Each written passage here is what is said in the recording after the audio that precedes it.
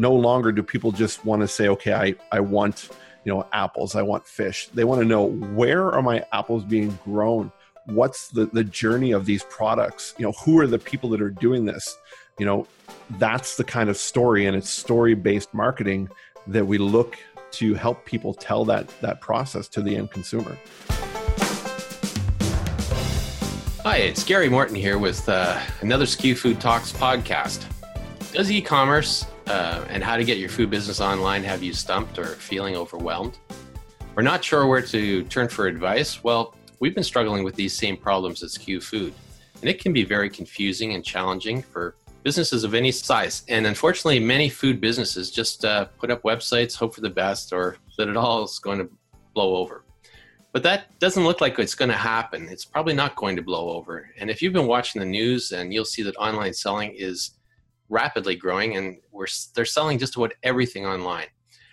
And the past November 11th, Alibaba, the giant Asian online marketer, had a Singles Day promotion, and they sold over $25 billion worth of products in one single day. At peak times of their sales processing, there were 25,000 transactions a second going through. So this all sounds really overwhelming to the average food business, and we just don't want you to worry. So we think we've got this covered today, because our guest at SKU Food podcast today is our favorite online marketing guru. And he's the one that helps us to navigate through all our online technology. His name is Sean Wynot with Blue Cow Creative, and he's going to share with you some of his insights about where online marketing is going and how you can get on board and put more of your food business, or more to your food business bottom line. Welcome, Sean. How are you today? I'm doing good, Gary. Thank you very much. Sean, why don't you tell us a little bit about your background and how you've become our expert in this field? Well, I mean, I've been doing marketing for, close to 20 years now. And it was just something that I passionately evolved into. My background was in video production, and then just as working with different businesses and having a natural willingness or instinct, you could say, to want to learn what's happening out there. It evolved into marketing, and more so helping small businesses market their products using technology like social media, the internet, and also then how do you tie that into traditional means like print, live events, or if you have a brick and mortar store, because it's a fast-paced, moving ecosystem out there, and for me, it's fun to tie it all together. So that's where we're at right now. So that's kind of interesting, because you're tying the some of your old marketing experience, or the old style marketing, with the new, and it's one of the expertise areas I think that you bring to this. Yeah, and that's one of the things that a lot of clients need to look at. And if you're listening to this and you have a business and you've been doing traditional advertising, traditional marketing, and by that I mean, print, radio, if you're lucky enough to do TV, you're doing that kind of stuff, and now you're trying to transition into the digital side, don't look at it as the digital is replacing what you've been doing. It should complement it, and it should work in synergy with the two, and there's really a great power to have when you get both of those worlds working together. So this is all exciting when you start to think about every time you turn on the TV or listen to the news, you hear stories about people selling food online and all kinds of different products. We can see Amazon just bought out Whole Foods. There's accelerating the shift to online shopping for food. And in the process, they're raising the bar for the entire food industry. Sean, what do you think food producers should be thinking about and doing about this right now? Well, if you're a food producer and you're seeing what's happening in the world with the transition and the shift, you need to look at where have we come from first. When you look at the way that we've marketed for many years, it was very much so what we call interruptive marketing, push marketing, where we would push our messaging in front of people and tell them, this is what we need to do. Now, the consumers, they're getting smarter, they're getting more connected with technology, and now it's an on-demand consumer base. And that's where leaders like Amazon, Alibaba, all those online retailers are seeing this shift and thinking ahead and wondering, how can we be more convenient to the end consumer? And that's where that whole on-demand thing is going, where people are able to order online, get their fresh produce, their fresh products delivered to them right to their door. And Amazon, buying out Whole Foods was one of those things. Is they're realizing that people want that convenience of going to their mobile device, going to their computer and figuring out, this is what we need in our house. This is what we want for groceries. I'm busy. I don't have time to go to a traditional store and buy it. How can I get it delivered to me? And as a food producer, you need to look at, how can I complement that and provide that convenience to my end user? And that's where we need to look at, are you online? Are you accessible to that end consumer to be able to go and figure out and learn about your product? Where is it coming from? No longer do people just want to say, okay, I want, apples, I want fish. They want to know, where are my apples being grown? What's the journey of these products? Who are the people that are doing this? That's the kind of story, and it's story-based marketing that we look to help people tell that process to the end consumer. And that's what you need to think of. And that's an important point where you're talking about now that everybody's so well connected, where you have either a phone or you have an iPad or your computer, people can basically search out any information that they want. And that's probably all the more reason that you've got to start putting that information out in front of people as well, right? Yeah, definitely. I mean, you can't hide behind the technology and just think that people are going to buy the product because it's the product. People don't buy what you sell; they're buying why you're selling it, and that's really what it comes down to. When you're starting to build that relationship, and people, either hear about your product, see your product, try your product, they're going to, and if they like it, that's the first thing, they're going to want to know more. And one of the best examples that I've seen of this locally here, at least on the East Coast, has been in the lobster market, and a project that an organization is doing where, they're printing numbers on the bands of the lobsters. So when you get fresh lobsters at a market, you can go to this website and type in that number, and it will tell you the story of the lobster fisherman who caught that lobster. So you're now connecting this product that was just an unknown with an actual person, and you feel more invested in that. Where it's caught, which part of the area, who this person is, their story, their business. And that's powerful. When you connect people with products, it's unlimited, the growth that you can go. Yeah, that's going to be more and more an important connection as you go forward, linking your product up with the consumer. And if you don't do that, you're probably going to get left in the cold to some degree, right? Yeah, definitely. I mean, you're an expert in the products that you make and that you produce. So the end consumer, if you look at most of them, especially if it's a product that they have to then make into something, when they receive it, if you can come up with ways in your marketing to educate them more about how to use it better. Best example on this would be, let's say it's a product that you produce that people could make into different recipes.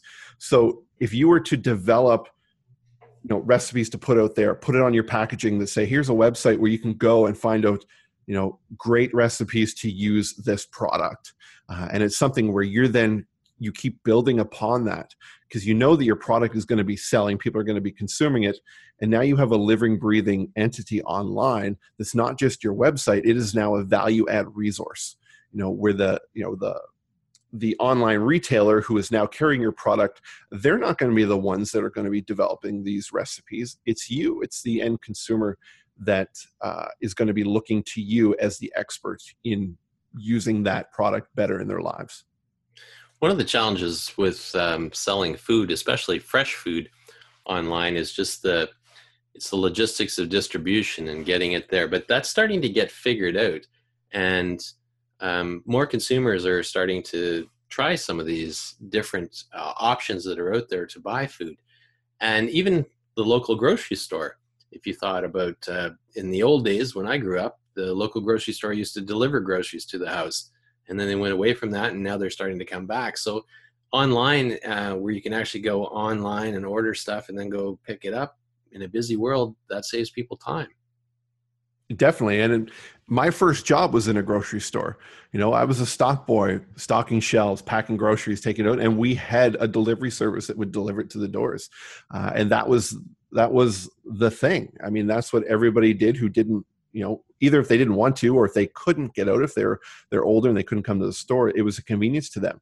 And now it's coming around full circle. It's not an unknown process. We're just using technology to replace that phone ordering system. We're using the online world, whether it's a mobile app or a website, to be able to browse and figure out what it is that you want and place that order. Where it's going is looking at how technology is going to evolve. You've got fridges now that are able to take inventory of what products you are running out of. So when you come out of milk and there's no milk, you basically on a touch screen can say, we need milk. And then those systems will eventually link up with your online account so that when your weekly groceries come, that's already included. That's where it's going. And we need to be aware of that. It's all coming down to convenience. And sometimes when you listen to people, they'll say, oh, it's just the millennials or certain target group of demographics. But this is starting to appeal to quite a broad range of people. If you think, the young people are maybe busy and they're used to technology, but there's a lot of older people now that maybe don't have access to getting to a grocery store, where the technology and being able to order online is really quite appealing to them, right? Yeah, definitely. I mean, it's coming down to that convenience. The attention spans of the younger generation moving up are becoming shorter and shorter. Everybody, you can see it when you walk down the road, everybody's glued to a mobile device that's with them at all times.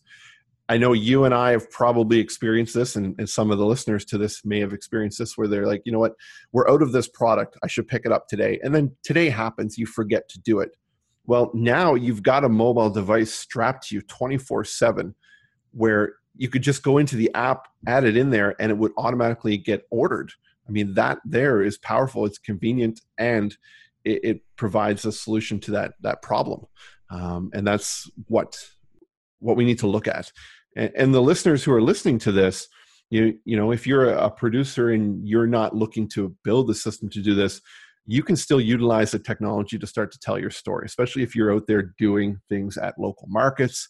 There is a way to provide convenience. And I think we can talk about that here in the next few minutes, about how can you use technology in your own business when you are a business to consumer model. Well, that's a good question right there, is like, what is how is getting the right technology important to your success? What do you see with that one? Well, number one, you need to be online in some way, right? I mean, I'm going to give you a couple just simple tips here. If I find a product, or I see somebody selling a product at a market and I buy it and I like it, I'm going to immediately go online. It's the nature of my generation to go online and look them up. If there is an online presence, I will then go and check it out. And that's what you need to do. You need to have a website in place. And websites absolutely 100% do not need to cost you a fortune. There are sites out there like Wix.com, Weebly.com, and we'll have this all in the show notes, where for a few dollars a month, you can have a website online. Very easy to use. It's something you can update along the way. And if not, there are people out there that can help you with it. So you need to be online with that.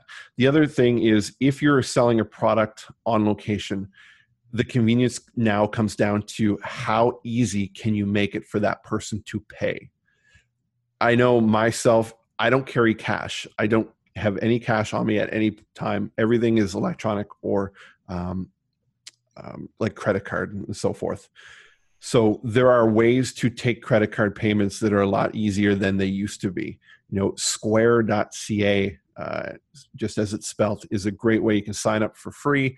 If you have a mobile phone, an Apple or Android, you get a little reader that sticks into the top of it, and you can take credit card payments on site.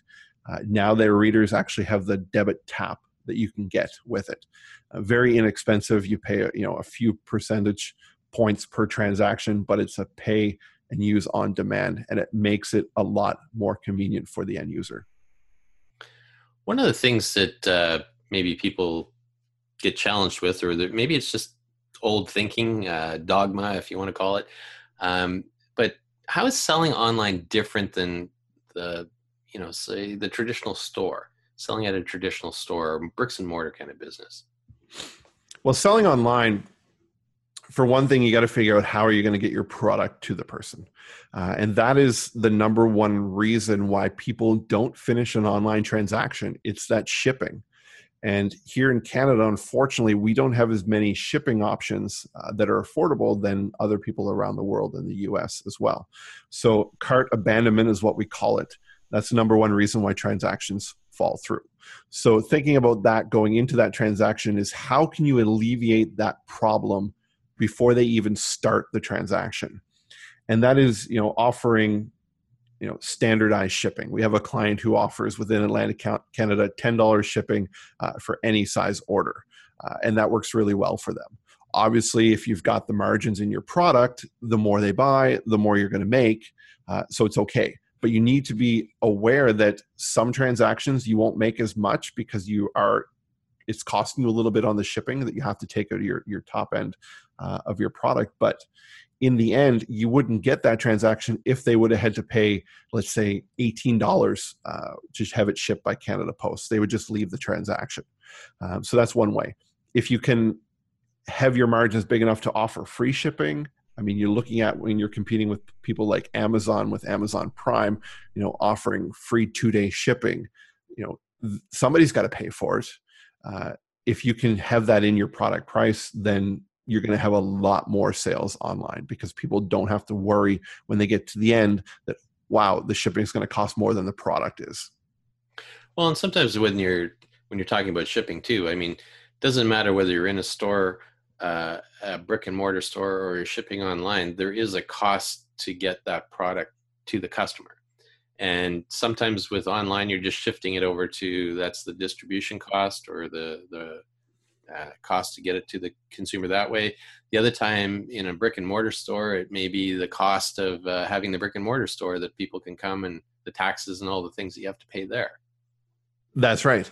And as a consumer, when going into a transaction that it's going to cost, it's going to be free or it's $10, and then you start to look at the product prices. If you're okay with those product prices, and it's all perceived value. I mean, if you have a product that you sell for $5 and the person feels that that product is well worth $10 and you had it priced at $10, they would still buy it.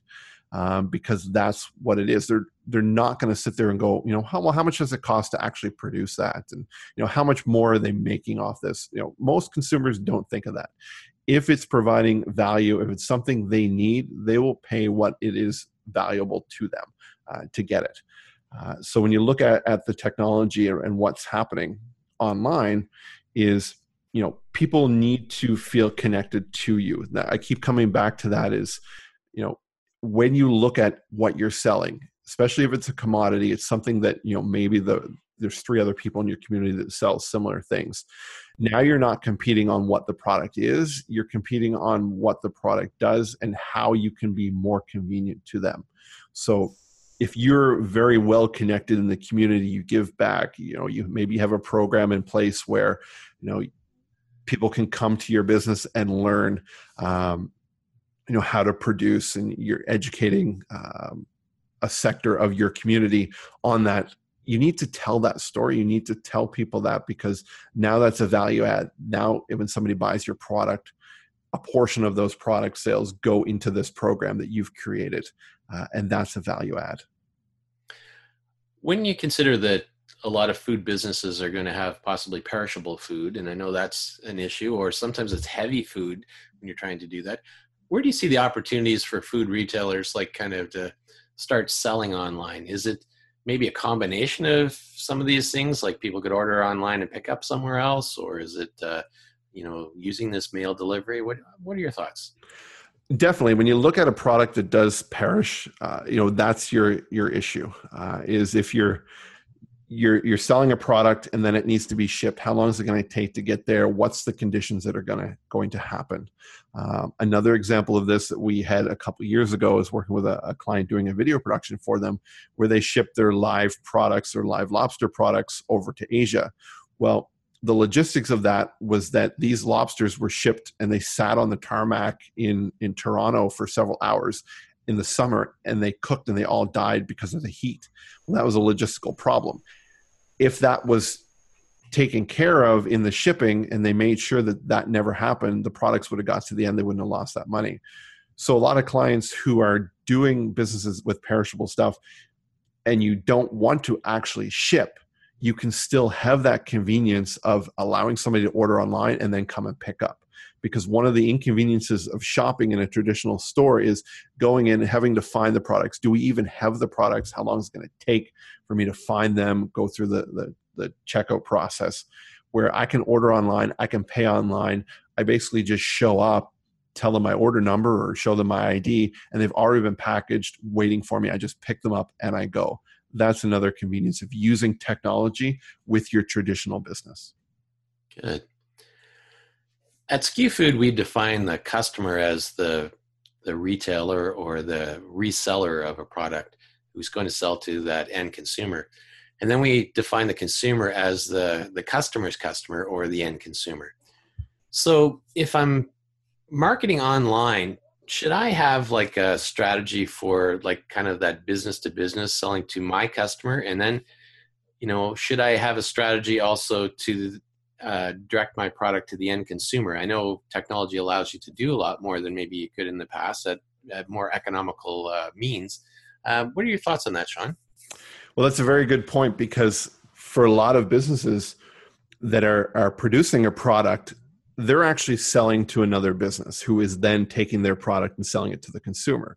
So if you narrow your focus here and thinking the other business, the business to business model is the only person that I'm marketing to, you're missing a huge opportunity, because in the end, you should still be marketing to the end consumer, because they're the one in the end that's going to be holding your product.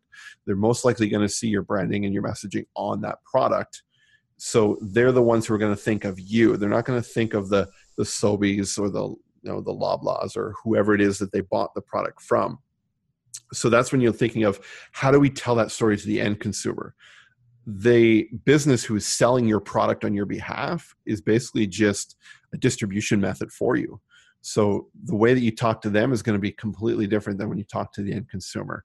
And what we do is we look at any type of marketing is what we call an avatar process. If we need to think, who is our ideal avatar, our ideal consumer for our product?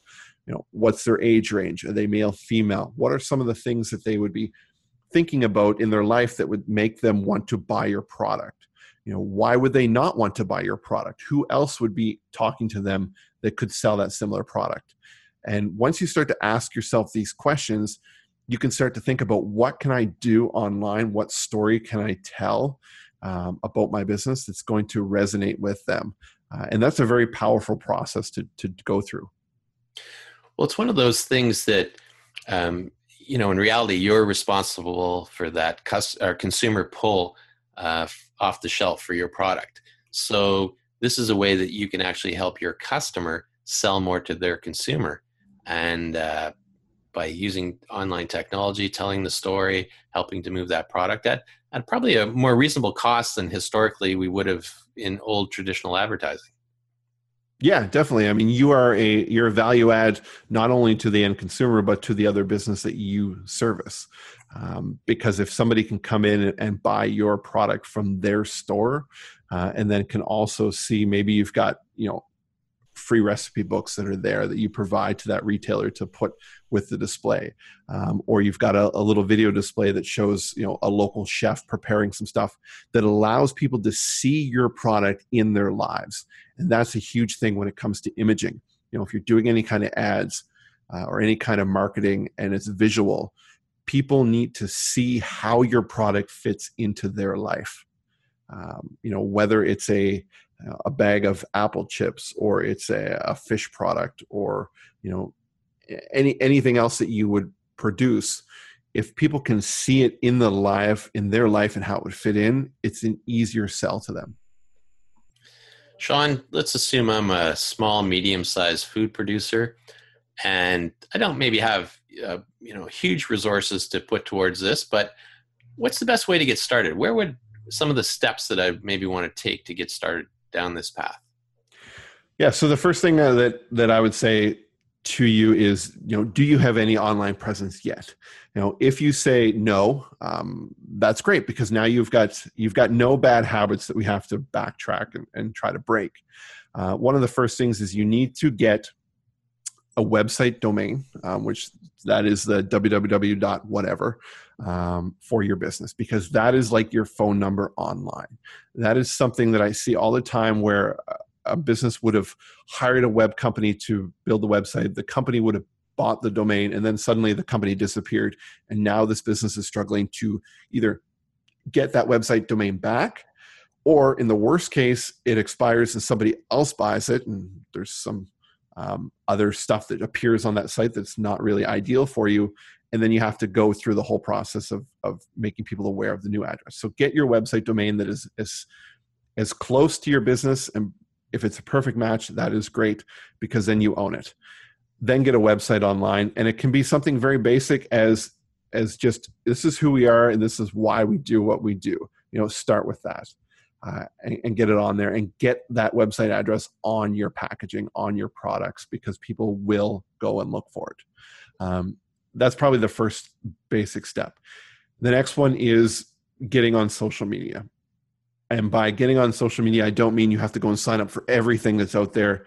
If you are marketing to that end consumer, get on Facebook. That's where all the consumers are. It's the biggest social media platform out there. And one of the most misconstrued things that I hear all the time from people is, I don't want to use Facebook personally, but I know I have to use it in my business. And you can solely just use it for your business, and you should create a Facebook page for your business. And on there, that's where you're just talking about what you're doing, some of the exciting stuff that's happening. You should never be trying to sell on your Facebook page. And if you need help with that, there's people out there that help you, social media consultants. Virtual assistants are another one that will help you post content and get it online. But you need to be active in that space. Sounds like you need, there's a lot of pieces going on here, and you probably need a strategy to make this work. And we often hear people talk about a marketing funnel and, moving the different pieces through there. Is this something you suggest that people start with? I think you should start with understanding what a marketing funnel is before you jump on board with trying to have one developed. The majority of people don't have the ability to just go and figure out a marketing funnel. You do need to have the help of a marketing professional. It's the work that we do all the time. And it's not something that's free, but it's something that provides amazing value, because it allows you to figure out exactly the customer path and where they're going. When you take into account that people who come to your website, the majority of those people leave your website without ever doing anything. We call it a bounce rate, and they hit the website, they look at it, and they leave. You're missing a huge opportunity, because the only way to get them back is to spend more money to advertise to bring them back to the website. So one of the biggest opportunities we look at is, what can we offer on your website to get them to opt in for something? When you look at some of the other retailers, it's coupons. It's things that people can get a free sample, a percentage off the product. And if you've got a brick and mortar store and you don't sell online, you can still utilize this method, where you can click to get a 25% off coupon if they come into the store, or opt in to receive weekly specials emailed to them. There's a ton of different opportunities out there. So those people who then opt in, what they have to go through is what we call an introduction sequence, where this is where we start to tell the story of who we are. How did we get here? Why are we doing what we're doing? And if you compare this to dating, there's a lot of similarities between marketing and dating. When you meet somebody for the very first time, you're not going to ask them to marry you on the first date. And it's the same thing. When you make a connection with somebody online in marketing, you're not going to ask them to buy your product right away. You're going to get to know them. You're going to expect that they want to get to know you. And if you do that through email, you do that through video, websites, those kind of things, it's going to be a lot easier when the time comes that they need your product or service, that they're going to think of you and not your competitor who is not doing that, who's just standing there with their hand out looking for the sale. I know this is creating a marketing funnel is something that we've struggled with a little bit at Skew Food. And I know you've helped us iron this out a bit, but the marketing funnel is really just connecting all the dots, like the social media and the website and the different offers that you have, and leading the customer somewhere that you want them to go, right? That's right. And the best example of what is effective marketing that I've ever heard, and it's never really changed since I've heard it several years ago, is to be effective in marketing, you need to be able to send the right message to the right person at the right time. Those three things are key. And people go through different phases. They go through awareness phases where they're just aware of your product, they're aware of a problem they have, and then they go through from that awareness to consideration. Is this something I really need? And if it is yes, is this the business that is going to provide me that? And then they go into decision making. And there's different steps through this marketing funnel that a consumer goes through. You and I have gone through this many times in our lives, and our listeners have gone through this, where when you're looking to buy something or you're in the market for something, you are more hypersensitive and aware to the solutions of those in the area. Think about the last time you were in the market to buy a new vehicle and you thought, maybe I was going to buy a truck, or maybe I'm going to buy a van, whatever it is. You start to see more of these vehicles in your day because your brain is now aware that that's something you're interested in. So when somebody thinks that they need a product or service that you sell, you need to be in that space and you need to be in their life. And there's a lot of more high-level technology and things that come into play called retargeting that allows you to do that a lot easier.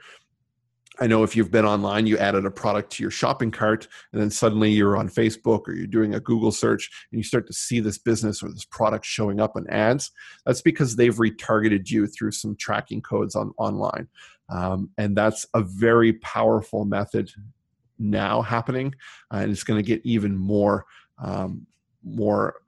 prominent as we move forward. And before we end this podcast, remind me to tell you the story of visual recognition, how that's going to play out in retail. Okay. So if I'm a small and medium-sized food business and I'm sitting there looking at this big world of online, how do I go about starting to find customers, and how would you suggest I start to have those customers find me? What would be some of the key things that I should do right away? So some of the key things, we'll assume that you have something online that you can send people to, a website. We'll use that as the example. Okay.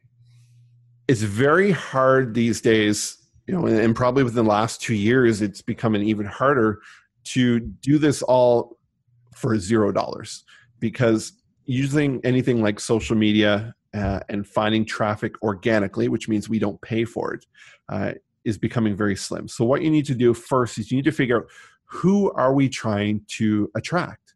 If you don't know that, if you don't know where you're trying to hit the target, or even what the target looks like, it's very hard to actually hit that target. So once we figure that out and figure out, it's this type of person, between 35 to 45, they have a family and they live within 10 or 50 or 100 kilometer radius of my location. Okay, once we figured that out, it's very easy to now start to get your message in front of it. And we do that through any kind of Facebook ads or Google ads if we're looking to target online. And we're talking just about online marketing at the moment. So when you set up those ads or have somebody set them up with you, you are then saying, okay, anybody who meets this perfect demographic, show my website to them, or my ad or my piece of content or my offer, whatever it is, to that person. And then you'll start to see traffic come into your website. And then your website should have something to entice them to give you their contact information. They can opt in, and then that journey begins moving forward. If you are not looking to then market just solely to that, and you were doing very traditional stuff, you're going out to farm markets, you have an actual store where people are coming in, you need to be able to connect to them online as well. So at the checkout, if you have an idea that you want to do a newsletter or a monthly coupon email out or flyer or anything, make sure that you and or your team members are asking people, do you know we have a monthly newsletter? No, I didn't. Would you like to receive that? Sure. Ask them for their email address. Make it easy. Don't ever say, go to our website when you get home and you can sign up, because people won't. It just doesn't happen. Take the time to either have a list there that they can write their email on, and at the end of the day, you or somebody on your team just enters it in so that you can add to that list. Making your website appear on all your different marketing, on your product labels. If you are developing new product labels, make sure you have something on there that can allow people to connect with you digitally as well. Well, that sounds all good strategies, but it sounds like if I was a business, I'd say that sounds like a lot of work to do all these things. Like, what are some of the tools out there to help me with my emails or manage all this or make it a little bit easier? You have some suggestions? Well, there's a lot of tools out there, and if you looked up a Google search on marketing tools, you would probably be overwhelmed with what's there. And looking at, what could you start out with if you were going to do and create a list to just do some emails out to on a monthly or weekly basis. Sites like Constant Contact or MailChimp. MailChimp gives you a free account that you can sign up for and start to build a list. If you're just trying to get your feet wet and try it out, that's probably the best suggestion for that. Now, if you're listening to this and you're like, what, I want to go a little bit further, then we utilize a system that we teach and train called Infusionsoft. This is what you guys are using, and it's geared towards solely the small business, and it's very scalable. For the solopreneur, it's very entry level. It's about $100 a month that you pay for this, and allows you to start to build that database and be able to build those customer records and market to them effectively. When you're looking at email, this is probably one of my own little pet peeves with email, is a lot of businesses live and breathe by being able to communicate by email. So if you're starting out and you're looking to get it started with email, go towards what we call Google Apps, or G Suite is what it's called. You will have a lot less headaches going that route than if you just relied on the email that your web provider provided you for the sake of the way that it filters spam. There's a lot of stuff that you need to know before you even get started. And one of the best ways is to just sit down with a marketing consultant, something that we offer as well, a free, no obligation. We call it a blueprint call. And it's a way for us to get to know who you are, what are some of your challenges, what's worked, where do you want to go with your business, and then make some recommendations. And we build out a game plan for you. And it's something that you can look at and say, yeah, I can do this, or I'd like to do this, but I need some help. Let's do it together. And that's where the decision of either working together happens, or you can take it and you can go and do what you need with it. And that's perfectly fine too. Sean, you've been mentioning email a lot, quite a bit in the last few minutes here. And one of the comments I often hear from people is, oh, I don't need to build an email list. I'll just use social media and that works for me. What's the risk of not building a list or just relying on social media? Gary, I love this question. One of the things to consider is you don't own your social media list. If Facebook decided that they were going to shut down tomorrow, highly unlikely, but if they did, all your leads, all your friends, all your connections there would be gone. Okay? Your email list is the only thing that you actually own when it comes to your marketing for connecting to people.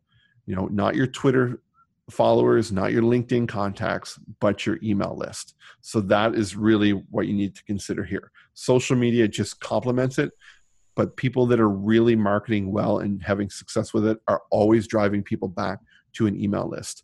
Email is here to stay, and the more that somebody knows, and trusts you, the more they'll be receptive to listening to your email messages when they come in.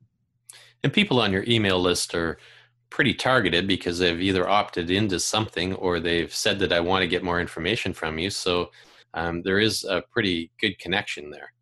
There is. And one of the things you need to do is it's a relationship. It's something that you should not abuse. So if somebody gives you their email because they want a coupon, you shouldn't automatically add them to a newsletter list because that is not what they wanted. They wanted that email. they wanted that coupon, sorry, from you. So you need to then talk to them and open up that conversation and say, hey, we also have this email list. Would you like to receive these emails at this frequency? Let them know what it is you're going to deliver upon. And that's going to build that relationship, and they're going to open it up. On that side of things too, now when we talked about, when we started this podcast about being mobile and everybody having that convenience, text messaging is becoming more and more popular in the marketing space. Something like 95 to 98% of text messages are read within the first few minutes of receiving them. And those are numbers you cannot get by email. I mean, you will get about a 15 to 25% open rate on average of emails that you send out. And that's a great number for email. But text messaging right now is very popular until it becomes abused, obviously. And then there'll be ways to block it. But right now, you're in the prime to utilize text messaging as a communication form. Sean, how often do you think food business should be communicating with their customers, which we just explained a while back, and the consumers? Like, is there too much communication or too little? I think it comes down to what your product is, what your business is, and also what expectations you have set forth for that person. So if I come to your website and I'm opting in for a recipe of the week, I should hear from you once a week. I shouldn't hear from you every day. Now, when I first make connection with you, it's okay to communicate with me for the first couple of days more frequently and get that relationship going. There's a numbering sequence out there called the Fibonacci numbering sequence, and you can Google it and look it up. And I can't spell Fibonacci for you on here because I will mess it up. But what it does is it looks at numbers of adding the previous two numbers together. So it goes like 1, 1. So 1 and 1 equals 2. 1 and 2 equals 3. And you start to add the two previous numbers together. And if you follow that numbering sequence, that will work perfectly for how you start to build that communication. So once you get into, 7 and 10 and 14, those are the days apart between hearing communication from you until you get to about a monthly number. And then you can just each month just communicate with that person. If I'm selling a product online, I guess I can kind of tell it's working because the number of products that are actually being sold. But how do I really tell if my online strategy is working? What are some suggestions you'd have here? So ultimately, a lot of people will look at the bottom line. How are my sales growing? If we spend $1,000 on a Facebook ad campaign and we go check at the end of the month and our sales only increased minimally, there was an increase there, but you may be thinking this didn't work. But you need to look at other metrics that are out there. So you got traffic, which is how many people have come to your website or how many people have come into your business because they've seen this ad or this marketing campaign that you've done. And next, if you've got a way to opt in, those are the number of opt-ins, right? So you've got traffic as one number, your opt-in rate, and then you've got what we call conversions, which are your sales. Those are the three numbers that we look at. You need to figure out what you're going to be or what you're going to have as your outcome for your advertising campaign or your marketing campaign. A lot of businesses just doing an awareness campaign. Hey, this is who we are. We're not trying to sell to you right now, but here's who we are. And that is just building people viewing your website. And those numbers are a success in that kind of ad campaign. It doesn't really impact the bottom line sales. Sean, if I'm a small, medium-sized food business again, how much resources do I need to put to this? Like people or time every week or money do I need to invest into this? Like, is it a big investment or is it a small investment? Or I guess it's typically people have always said marketing people. And is it just a shifting of some of these resources within the company? So that's a loaded question that you asked there, because it all depends on how busy you are, how much time you could commit to it. If you are the only person in your business and you are doing everything, then you would need to either get help doing it or make the time to learn and do it yourself. So there's going to be a financial commitment to doing it because you need to actually get the help and get things set up if you're not technically inclined to do it all yourself, and most people aren't. Then there's the ongoing amount you need to feed to marketing and promotions. You've done advertising before. You know that you need to spend money to get in the newspaper. You need to spend money to get on the radio or to get to events. We need to get over that hump to think that social media has always been free as a user, but as a business, we need to pay Facebook, we need to pay Google to put our messaging in front of people. So on average, most businesses can spend between $500 to $1,000 a month if they're really serious about reaching a target audience and building momentum in their marketing, for several months before they start to see that ball start to move. It's not going to be an overnight win. It's something where you need to run these campaigns and you need to let the algorithms, the calculations on Facebook and on Google to do their work before they'll start to put the messages in front of the right people. And we can get more in depth about all this, but we're not going to in this podcast about how this all works. But there's a lot of things that happen in the back end that make it work really well. But for a business standpoint, you need to realize that if you're going to do this, you might as well do it right. So you're probably from start to finish, if you want to get up and running, you're looking at between anywhere from $5,000 to $10,000 if you're going to hire a marketing consultant to help you develop a marketing funnel, get your online system set up, and an ad strategy built out and ready to go. That sounds great. Well, thanks for the insights here today, Sean. Now, the last thing you asked me to ask you about visual recognition, and probably that's about some of the things that people should be looking at into the future and keeping in mind. So what can you share with us? That's right. Well, similar to this podcast where your subscribers listen because they want to know what's current in the food processing business and all that to help them with theirs, I do the same thing in my business. I listen to new technology and what's happening in podcast form. And what's happening in the US is visual recognition. So we all know that when we walk into stores, there's security cameras everywhere. People are watching, see what we're doing.